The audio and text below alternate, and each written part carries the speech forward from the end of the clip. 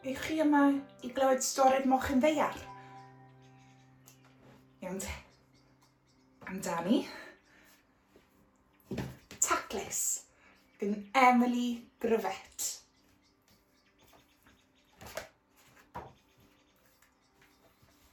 Ni fi mochyn ddaear fel Morgan erioed. Taclusau, blanhigion a blodau a choed. Fidwtiau bob deilen a phob petal hardd, gan gadw ei goedwig mor daclus a gardd. Fe gribodd flewr cadno, o'i goren i'w gwt, nes fod ei got gochlyd yn reinus a thwt. Fe olchodd yr adar, rhai mawr a rhai bach, a brwsio'i pigau efo cnod strach. Fe gododd bob brigyn a charreg o'r llawr. Fe ddrwsiodd a hwfrodd bob munud, bob awr. A phan syrthiodd un deilen yn araf fel plien,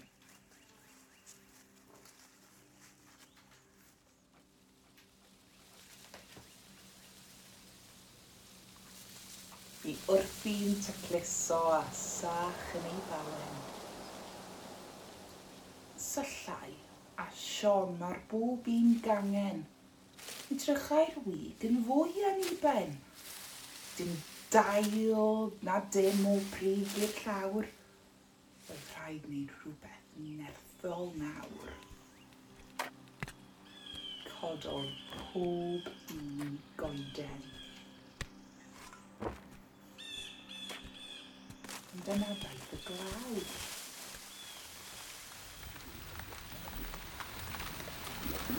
Roedd y pridd yn faw. Ond, fel roedd hi'n digwydd, roedd Jack codi baw, cymysgwr sement a rhaca o'r glaw. Dim dail, dim coed, dim baw dan troed. Wedi gosod y concrit ar hyd yr holl llawr, roedd y goedwig i Morgan yn berffaith y nawr.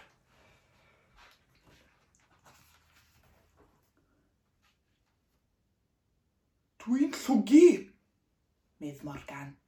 Dwi wir angen bwyd. A chwiliodd ar hyd ei goedwig fawr lwyd. Ond roedd y mwydod ag asglau o'r cloddiau a'r ffridd o dan yr holl concrit yn ddwfwn yn y pridd. Trodd Morgan am adre, neb ragor o lol, roedd rhaid fynd i'w wely heb fwyd yn ei fol. Ond wrth iddo gyrraedd ei gatre bach tlws, stopiodd yn stond. I ble aeth y drws?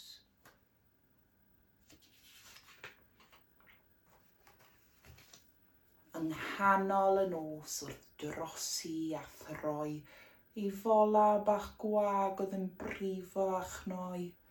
Gyrweddau yn unig, heb gwely fach clyd. Fy mai hi, meddai Morgan, yw'r llanast mai gyd. Felly, fe gododd yn gynnar ar doriad y wawr i fynd ati a'i gaib i chwalu'r hen lawr. A daeth pob un creadur o'r ffridd ac o'r wig i gynnig help llaw gyda phawen a ffug. Fe roddwyd holl fan bethau'r wig yn ei hôl, y dail ar y brigau a'r gwair ar y ddôl. A Morgan, a fawodd rhoi'r ffidl yn y tŵ. Nid oedd am tacluso. Wel, ddim am y tro.